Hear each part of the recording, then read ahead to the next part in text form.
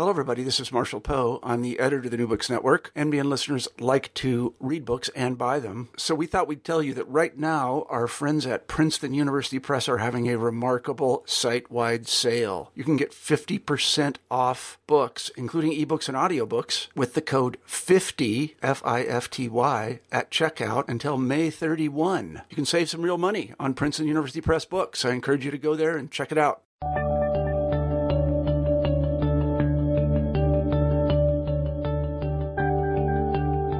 Hello, everybody. My name's Marshall Poe, and welcome to New Books in History. Every week, or when we get the chance, we interview a historian with a new book, a book that we find particularly interesting, and we hope that you'll find these books interesting as well. Today we have on the show Kevin Mumford. He's my colleague in the history department at the University of Iowa, and he has a new book out. It's called Newark, A History of Race, Rights, and Riots in America. It was recently issued by New York University Press, actually in 2007.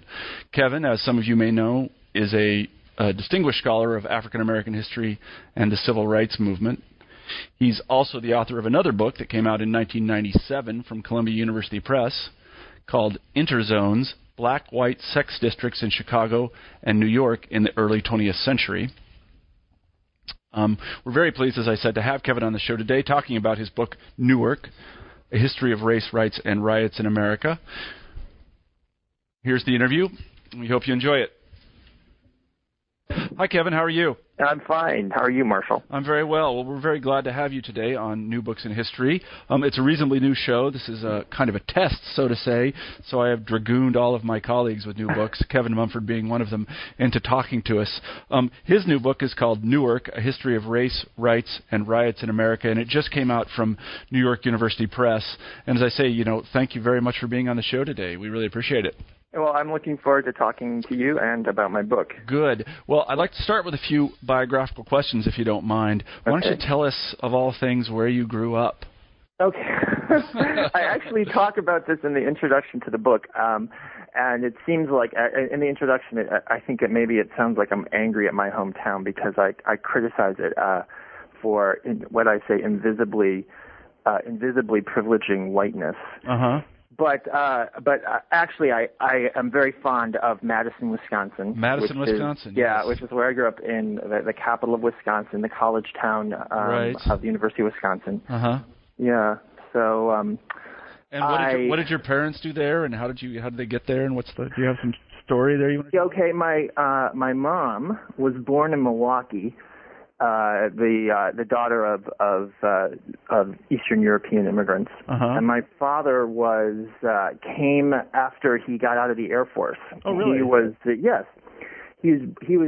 he's African American. He was born in North Carolina and was kind of a rebel, and so went off to serve overseas in England for a couple of years, and came back looking for his sister, who had somehow ended up in Wisconsin. So he landed in Madison, and eventually started to date my mother, who is white. So this was in the early 60s when this was something that was legal in Wisconsin, but certainly in the South and in other parts of the U.S., this was not the thing to do. Exactly. But they went on, and then my father decided to go to school, and they both ended up graduating from the university and settled there. Really? Well, it must have been very unusual to be, I guess, what is the right word, biracial in Madison, Wisconsin. Yeah, it was. It's certainly more common today than it was back then. Yeah, but still pretty uncommon, I think. Say that again? But still pretty uncommon. Yeah. Yeah. So where did you go as an undergraduate, and how did you become interested in history? I stayed in town. Oh, did you really? That's what I'm saying. I was very, very content with the kind of progressive. There was still a flavor of 60s activism, even into the 80s. There was a sense of counterculture and alternative scene, college town scene. So I was, fairly content just to go to undergraduate in Wisconsin, and I took my first history course. I think when I was a freshman, I took an advanced course on the Civil War. Both my parents had taken history, especially my mom, had demanded that I, take a a course in what was then considered, kind of one of the best history departments in the country. And I think still one of the best history departments in the country. Yeah, and I aced the course and said, wow, I like this. The lectures are so interesting. And so I started to become a history major. And I also was doing African American studies. I took equal numbers of courses in both. I see. I see. So they had an Afro-Am division there, or department? Yeah, African American studies was a large department. I mean, for a Midwestern school, it was founded back in the late 1960s, and it was had a number of top scholars in civil rights and African American literature. And so I combined that with legal history. I was really interested in kind of Constitution and civil rights issues. Well, it shows in the book, actually. So let's move forward a little bit, and then you knock 'em dead in Wisconsin and go elsewhere for graduate school. Where did you go? I went to Stanford, so this is like 1987. I started out to do a doctorate program in U.S. history at Stanford. And, of course, I have culture shock moving from Madison to Palo Alto. But I had a very nice I was very fortunate to kind of fall into with a number of folks who were doing stuff that was going to be really interesting to me. So I was working with people who were doing the history of racism and also the history of sexuality, which was kind of a field that was just getting invented at the time. So it was kind of like, I thought, I don't know how I'm going to like Stanford, but it turned out that I fell into the right group. Yeah, I mean, your experience and mine are sort of parallel in a way, because I was actually an undergraduate in Iowa at Grinnell College, and I grew up in Kansas, and then I went to Berkeley for graduate school, and I had the same sort of, I did have culture shock. I think that when I applied to graduate school, I was thinking of Stanford, but I ended up at Berkeley. I just didn't realize that I was going to, be in this extraordinarily progressive, very urban environment.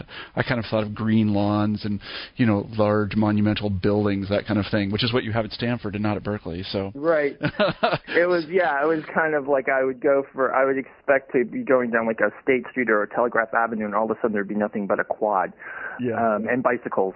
And I thought, this is crazy. But I said, the intellectual environment was wonderful. Yeah, well, it was at Berkeley as well. Although I will say that in order to complete my dissertation, I had to leave California because I found myself doing too many other things. Yeah, that's one danger. I actually did finish up my dissertation back home in Madison. Oh, did you really? Yeah, no, I finished mine in Massachusetts, where the winters are bad and the summers are worse, and the people are not as nice. Don't tell the people of Cambridge I said that. They may hear it. So who's your dissertation advisor? My dissertation, I actually had co-advisors, but I had Estelle Friedman was like the director, and she's very, very good at organizing me and prodding me. And I took a great deal of inspiration, which I also acknowledge in my acknowledgments, from George Fredrickson, who was kind of who had done these sort of really impressive books on comparative racism between the United States and South Africa. I see. And so they were good mentors. They were they were excellent mentors. And you would recommend Stanford as a graduate school? Yes, I would. I work hard, read a lot. Yeah, no, it's certainly in a nice place. That much I will attest. Yeah, absolutely. So were there other historians that particularly influenced you early in your career? People that you said, I want to write a book like this fellow wrote? Or a woman, I suppose? Yeah. Well, I mean, certainly when I was at Wisconsin, I was very, I was really, really impressed by this guy, Stanley Cutler, who was kind of famous historian of legal history, and particularly of Watergate. Knows everything about Watergate. Really? And then at the same time, I was reading these essays by Martin Duberman, and he was a very early writer on gay history, and I was really impressed with the sort of just the way he wrote. And I mean, he had done these sort of biographies on like mid-19th century WASPs and reformers, and that wasn't very interesting. But when he would start to write about gay history, there was a certain there was a certain flair and a certain engagement in his writing that I found very moving. Not to digress from the book, but this is very interesting because I remember when I was at Berkeley, gay history as such was just getting started. Mm-hmm. Who are the founders of gay history? I don't really know, but I do remember there were graduate students who had come to Berkeley in the mid-'80s. Michel Foucault had been there. Right. And he was one of the pioneers of gay history, but I don't really know who picked up the torch thereafter. Well, it was, it's slow to develop, and I think certainly in the United States it was Martin Duberman used his visibility and had started to write essays, but hadn't written full-length monographs yet. And then a man named Jonathan Katz in New York had done these anthologies which had tons of documents. And so that was really the kind of framework, was just kind of documentary histories. And then John D'Amelio wrote a book that came out around 1982 on social movements and gay politics. So I would say that those are, and then those as are the you pioneers? pointed out, the theoretical foundations of people like. So is there an institutional structure now for gay history? Again, I'm sorry about these tangents, but I just don't know. Yeah. I think, now I think the history of sexuality has become a much more popular field. Graduate students can work in the social history of sexuality and cultural studies and feel like they can get jobs. So now I think the institutional framework is within history departments and literature departments. And there's also a couple of journals. There's the Journal of History of Sexuality, which is like the first. I did a seminar paper on the history of impotence when I was really? The first research paper I ever did, and I published it in the Journal of History. Wow! Because so back in the day. I do remember back in the day again that this was in the 80s, and Tom LaCour, who was at Berkeley, was writing. He was writing this monumental book. I believe it's called Making Sex. Right. That actually was very good, and he was doing the research on it. And he would come running into the seminar room or running into a lecture class, explaining that he had discovered something incredible about masturbation or something. And there was a lot of wide-eyed kind of, "What are you talking about?" sort of thing. But anyway, no, I'm glad that it's kind of heady stuff to be there at the moment of a founding of a field. I envy you in that way. My own field, Russian history, was founded in the 19th century. Right. And has progressed very little. Don't tell other Russian historians I said that. I don't really mean it. It's obviously progressed a lot. But let's go on to the book now, if that's all right. How did you come to write this particular book about Newark? Well, there's a couple of answers. One is that I was sort of at a crossroads in terms of I had just turned my dissertation into a book, and it was out, and I had not been traditional in the way that I approached jobs, so I kind of was like, oh, I don't know if I want a job here, I don't know if I want to just, so I was out on the East Coast, and I was sort of adjuncting, and I was thinking, trying to think of what my next project would be, and and I was really, for some reason, I was really interested in statistics and the census. And I don't know why, but for some reason this was interesting to me. And so I started to realize that that the migration from the South had a much bigger impact, not during the Great Migration, which is what U.S. historians have always focused on up until recently, but really in the post-war period, in the 1950s and the 1960s. I see, yeah. So I was just learning that. I was learning that men and women arrived in equal numbers, that the transformation in terms of demography and more African Americans in the North happened in the 50s and the 60s and so forth. So it was learning about that made me want to study some aspect of the impact. So you kind of in a classical scientific, almost Thomas Kuhnian sense, discovered an anomaly. It was an anomaly, and then all of a sudden, what was interesting was then there were some books that came out that I didn't know about, but that were in the making. Like, for example, I can remember exactly when I was at Rutgers using the census, and all of a sudden, I checked out a book by Thomas Segru, which has become the book on black urbanization and deindustrialization, which makes it precisely this, not exactly this point, but it's set in the post-war period in the 40s and the 50s. And so, but I was still, so this sort of began to tune me into sort of these issues. And meanwhile, I got a teaching job at Newark, Rutgers Newark, in Newark, New Jersey. And so I started to read the African American newspaper there during the summer. And it was either when I was teaching or right after I was done teaching or something like that. And with that semester. And so I discovered all these really interesting stories of people that were complaining about segregation and Jim Crow and in public accommodations in the 1940s. Right. And I was not prepared. I had not expected this. And then I didn't really see this kind of discussion in the literature or in Sadhguru's book or in other people's work of, just this kind of extensive, almost caste-like segregation of blood, of swimming pools, of department stores, of coffee shops, of restaurants, over and over and over again in a northern city in the 1940s. Why do you think, just to digress again for a second, why do you think it didn't get very much attention? I'm not sure. It's hard. First of all, I think it was because people had African American history has been relatively slow to develop, and it's picked up a lot of steam in the last 10 years.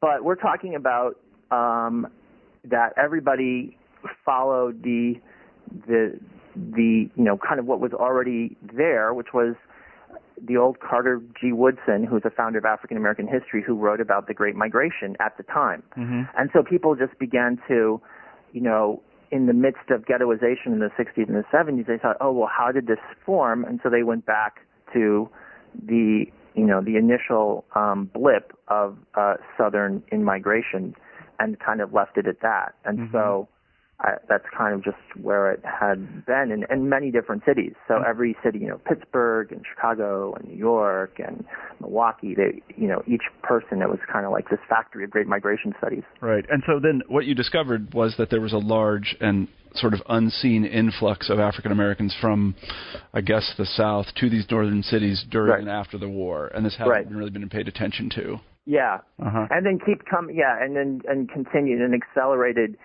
And without, in the 50s and the 60s, without the push-pull, it would always been, because there was war and there was a shortage of European labor, there was a pull factor of, of factories needing laborers, and so therefore African. But there was this is during deindustrialization, and yet you still have, increased percentages of black migration. Yeah, I see what you mean. My impression, again, as somebody that really knows quite little about these things, was that the Great Migration moved those African American populations into the northern cities, and then due to white flight after the war, ghettos appeared, or they were ghettoized. But you tell quite a different story, if I'm not incorrect. Yeah, I don't think that's all true, but the story is one of sort of intent, a lot more sense of agency. That is, African Americans seeking out the cities, choosing to stay in cities. You look at some of these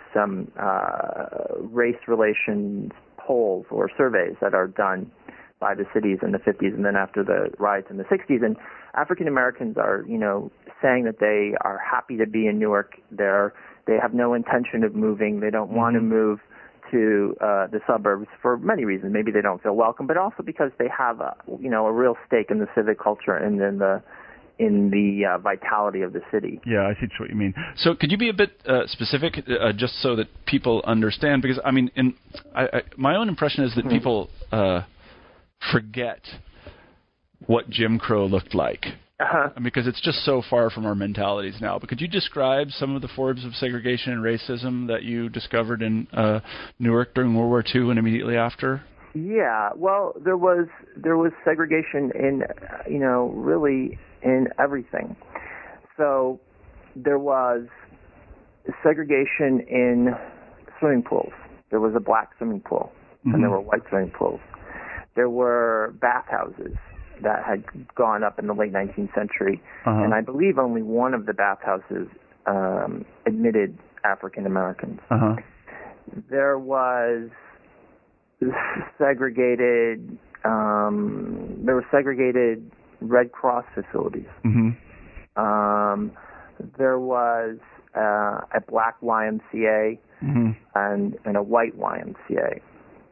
And also, even though in the late 19th century, in 1883 and in 1884, they had passed equal accommodations laws, state-level equal accommodations laws, and also a measure for African Americans to have access to education. There should be no barring of African American children in education to any public schools. There was still almost total segregation of schools, so that by the time of the early 1940s, the NAACP sends in investigators across the state of New Jersey, and they write up,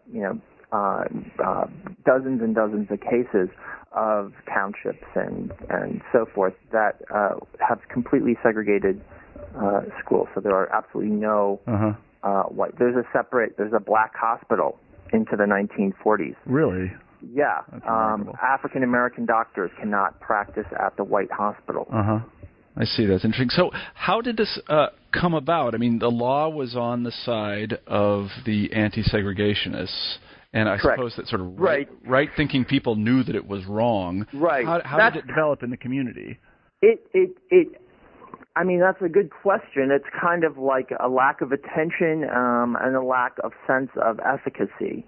So one of the things that I argue is, how can you have equal accommodations legislation for 40 years and yet have rampant segregation? Yeah, that's pretty much exactly what I'm asking. And one of the answers is that there's not a whole lot of African Americans at the time. So you kind of think about it, well, if there isn't a huge community, if it's really only 5% of the total population, it's hard to stand up for yourself. Right. And then even as the population gradually increases from 3.5% to 5% or to 7%, where's the sense of, where's the ideas, where is the ideology coming from that you deserve this and that you're going to challenge, and that this is absolutely wrong to have this kind of separation and this kind of deference.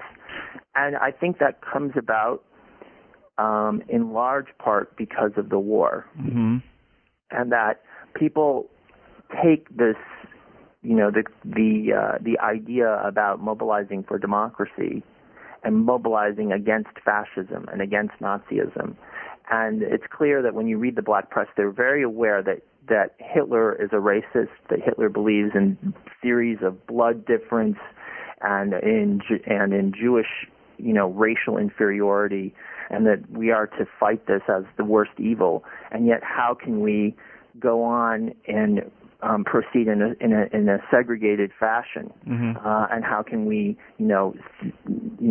believe that there's difference between black blood and white blood when we're donating to the Red Cross? So people latch on to this contradiction, and particularly using the African American press, which is growing in the North, again because of increased accelerated migration and wartime workers, and so it's this combination of the newspapers and the propaganda of war that feeds into more and more challenges. So then, if I understand correctly, this kind of I wanted to call it tacit racism, but it's really open racism, had simply become customary in Newark, as it had in many northern cities. Right. Everyone knew it was a violation of the law, but the African-American communities themselves were small enough and perhaps didn't have the resources available to them to protest in the way that we came to expect that they would in the late 1950s and the 1960s. Is that correct? I think that's the case. And so, what's interesting is that the kind of protests that we associate with, Birmingham and Montgomery for against segregated accommodations had a history in the North that was just as blatant. Was very blatant. I mean, there weren't signs, but it was very blatant, and it clearly had to be protested against. Yeah, no, I think that 20 years before. Yeah, so. I mean, I mean, my own impression is that the attention of most Americans even today is on racism in the South and in the border states, and that racism in the northern states is not really paid very much attention to. And that's true of the Midwest as well, because I remember my mom telling me stories, of racism in Wichita when I was growing up, and separate counters and separate accommodations for African Americans and segregated schools and this kind of thing, and how they thought it was simply just normal.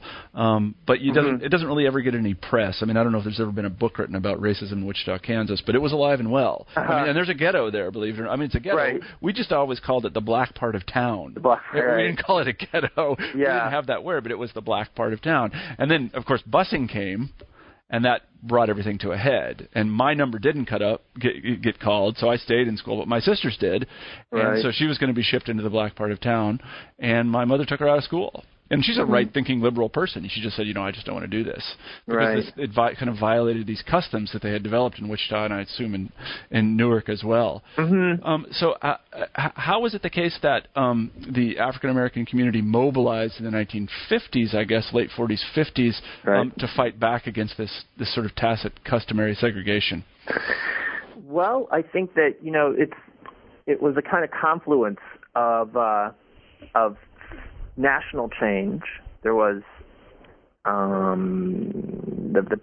there were challenges to segregation of and discrimination in wartime industries.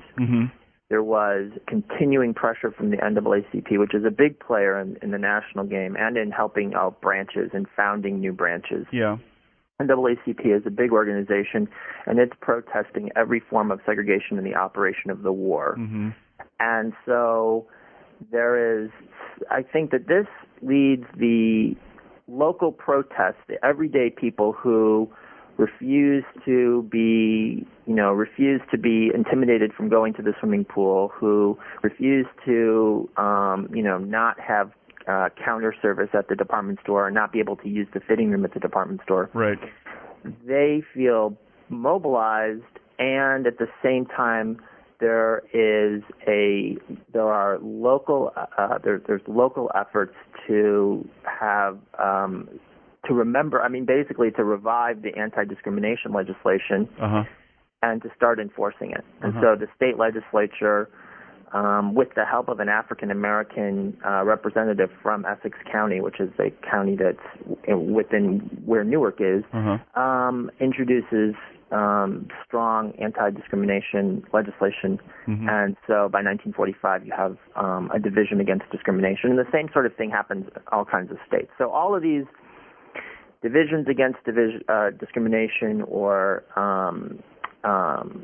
councils on human relations, or division of human relations, the things that today, if you go anywhere and you are a woman, or you're a minority, or you're a religious minority, and you don't get a job and you think it's because of your minority status, you just go to your city or you go to your state and you file a case. And this is all of this bureaucracy is really built up in the 1940s and into the 1950s. I really did not know that. Yeah, I really didn't know. So all of this equal protection at the local and state level. I see. I didn't happens know that. Then. So this wasn't a federal initiative then. These were local and state boards that were set up. Yeah, I mean, some of the employment discrimination. The idea for it and the language, and I'm thinking that the operation of the day-to-day administration of this starts with, Roosevelt's executive order, right, that you can't have discrimination in wartime industry. Right, exactly. Since you do mention Roosevelt and wartime industry, one of the things that I found interesting in the book was that there were no riots in Newark during the war. And if my dates are correct, there were large riots in Detroit, and was it Los Angeles in 1943? I don't really remember, but there were several large... Yeah, there were riots in different places, yeah. And why not in Newark? Why didn't any riot break out there in 43? Or is that the next book? Why no riots? Yeah, it's hard to say. I would guess that people link the riots in Detroit to probably more African Americans in Detroit and Harlem, larger numbers and concentrations. Because still, in 43, what percentage of the city was African American? It was still reasonably small. It was really reasonably small. It was 15, 20, 30%. I don't really remember. Oh, less than that. I would say it's probably about 17% in 1950. So in 40, it's probably about 8 to 10%. It's just so funny to think about. I mean, almost one of the things that makes your book interesting is almost everyone has been to Newark Airport. Yeah. And has spent some time in Newark. And, from the perspective of modern America, Newark is just a black city.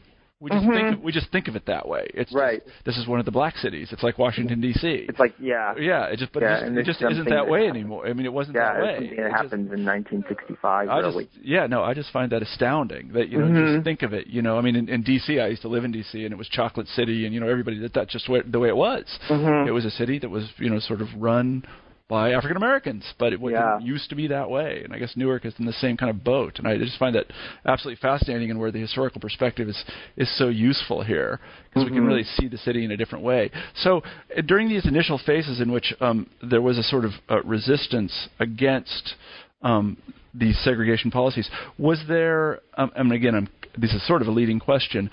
This is before the development of militancy. Were there kind of accommodationist politicians and people that wanted to work within the system in order to change things for the benefit of African Americans? I'm thinking about the late 50s. Yeah.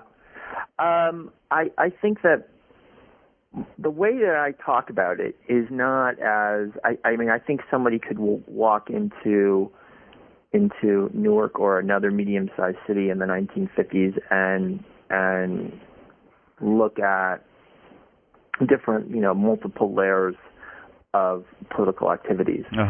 But in my narrative, what I see happening during the rise, particularly the big event for race relations in place in many cities, is the rise of urban renewal and public housing. Yeah, I found that fascinating, actually. And I think that I think that people are very optimistic. They're throwing their lot in with the public housing, and there's not the protest is for the integration of public housing, and that happens in Newark at least relatively.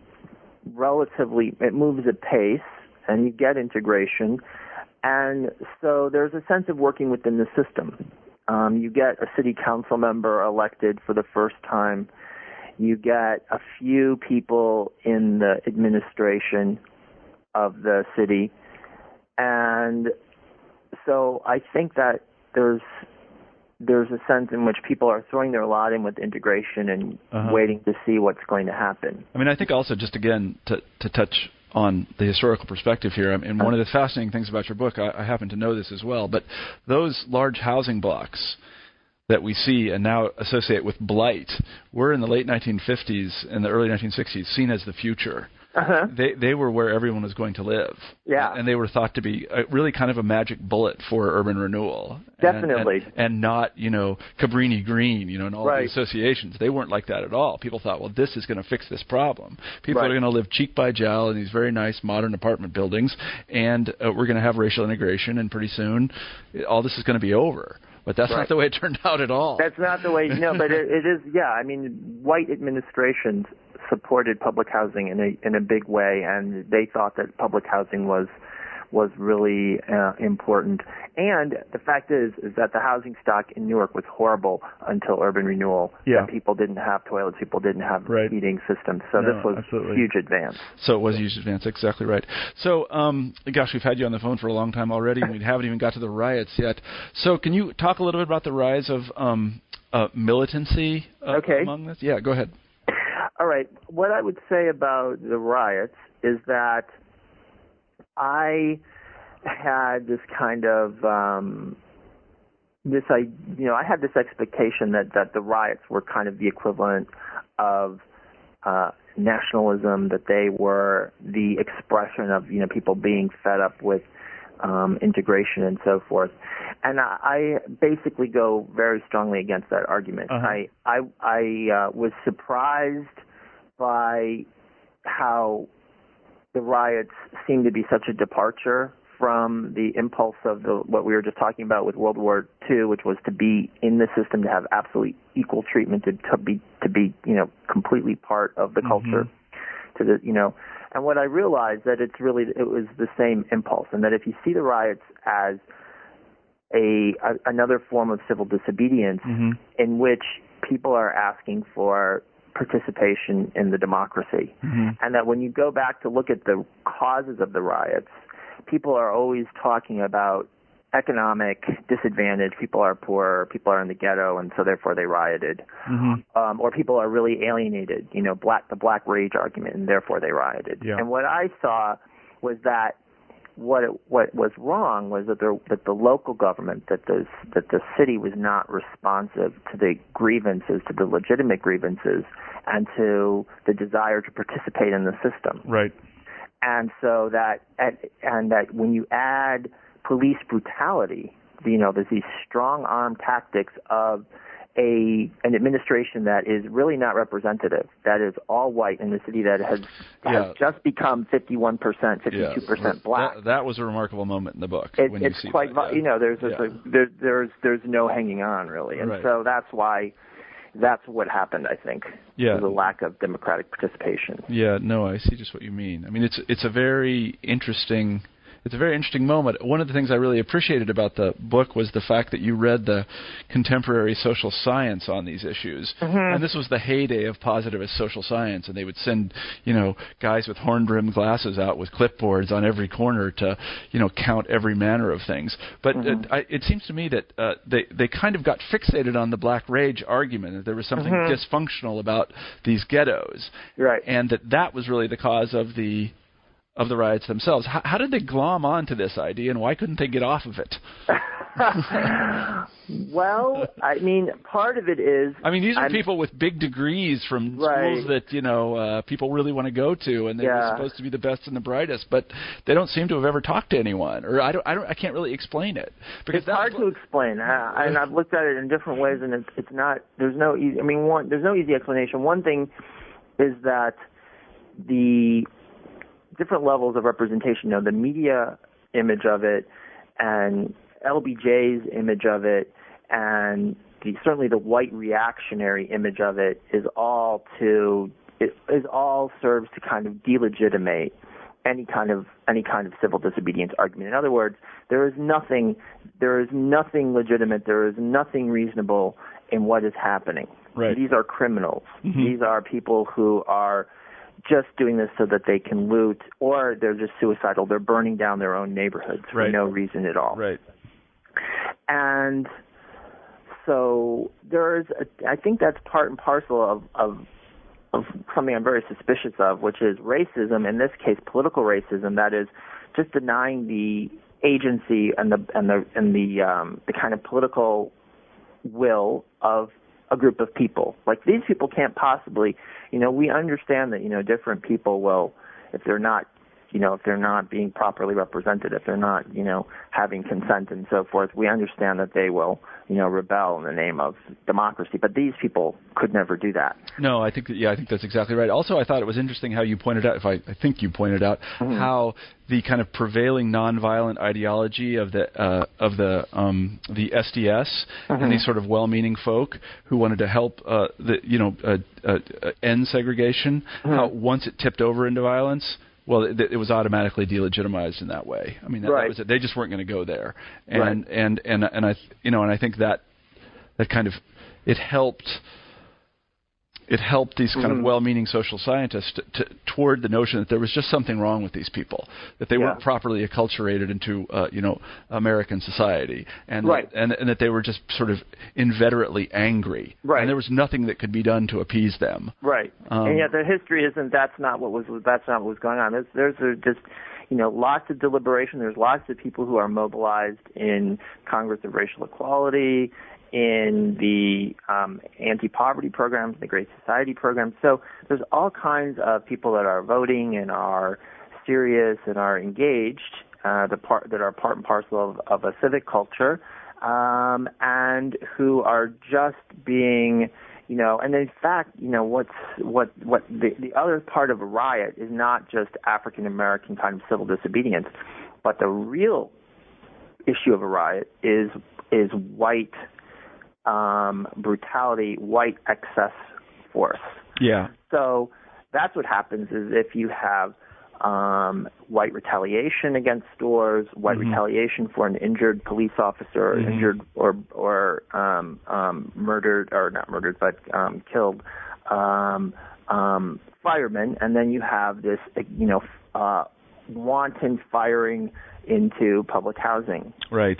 Structures. Right, exactly. Well, in that sense, the situation clearly gotten out of the control of the authorities, and by authorities, I mean either sort of level-headed black leaders or civic leaders themselves, because then it kind of becomes the war of all against all, and it becomes tit for tat.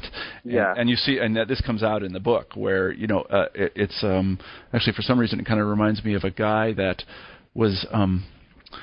He was a veteran of World War II, and he had fought on Okinawa, and he said, you have this notion of a huge battle, but he said that really wasn't the way it was at all. There was a little battle over here, where just these guys over there are trying to kill you, and you're trying to kill them, and there's a little battle over here, and there's lots of these things going on simultaneously. And our notion that somehow there's this global moment and it is imposed by historians or by the press. Really, it was just as you say. It was a group of people that were really angry because a fireman had died in a building, and they were going to go and payback. It was payback time, and they were going to go find any black face they could find. Right. And there was no one that could control them at that point because the civic authority had broken down. So again, we've taken a lot of your time, but let me ask one more question. What were the results of the riots? Say that again. What were the results of the riots? I had an interview with somebody.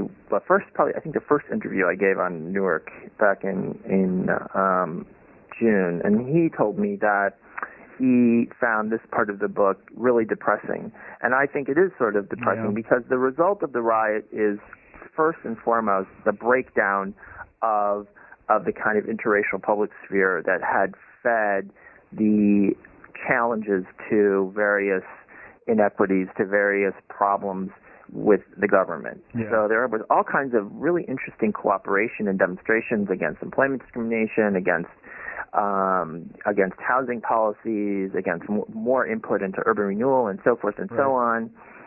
And the talk was not that of nationalism. It wasn't that of Black Power. It was a different kind of integration, people having more respect and dignity, and and many different other kinds of discourses that I talk about in the book. And then after the riots,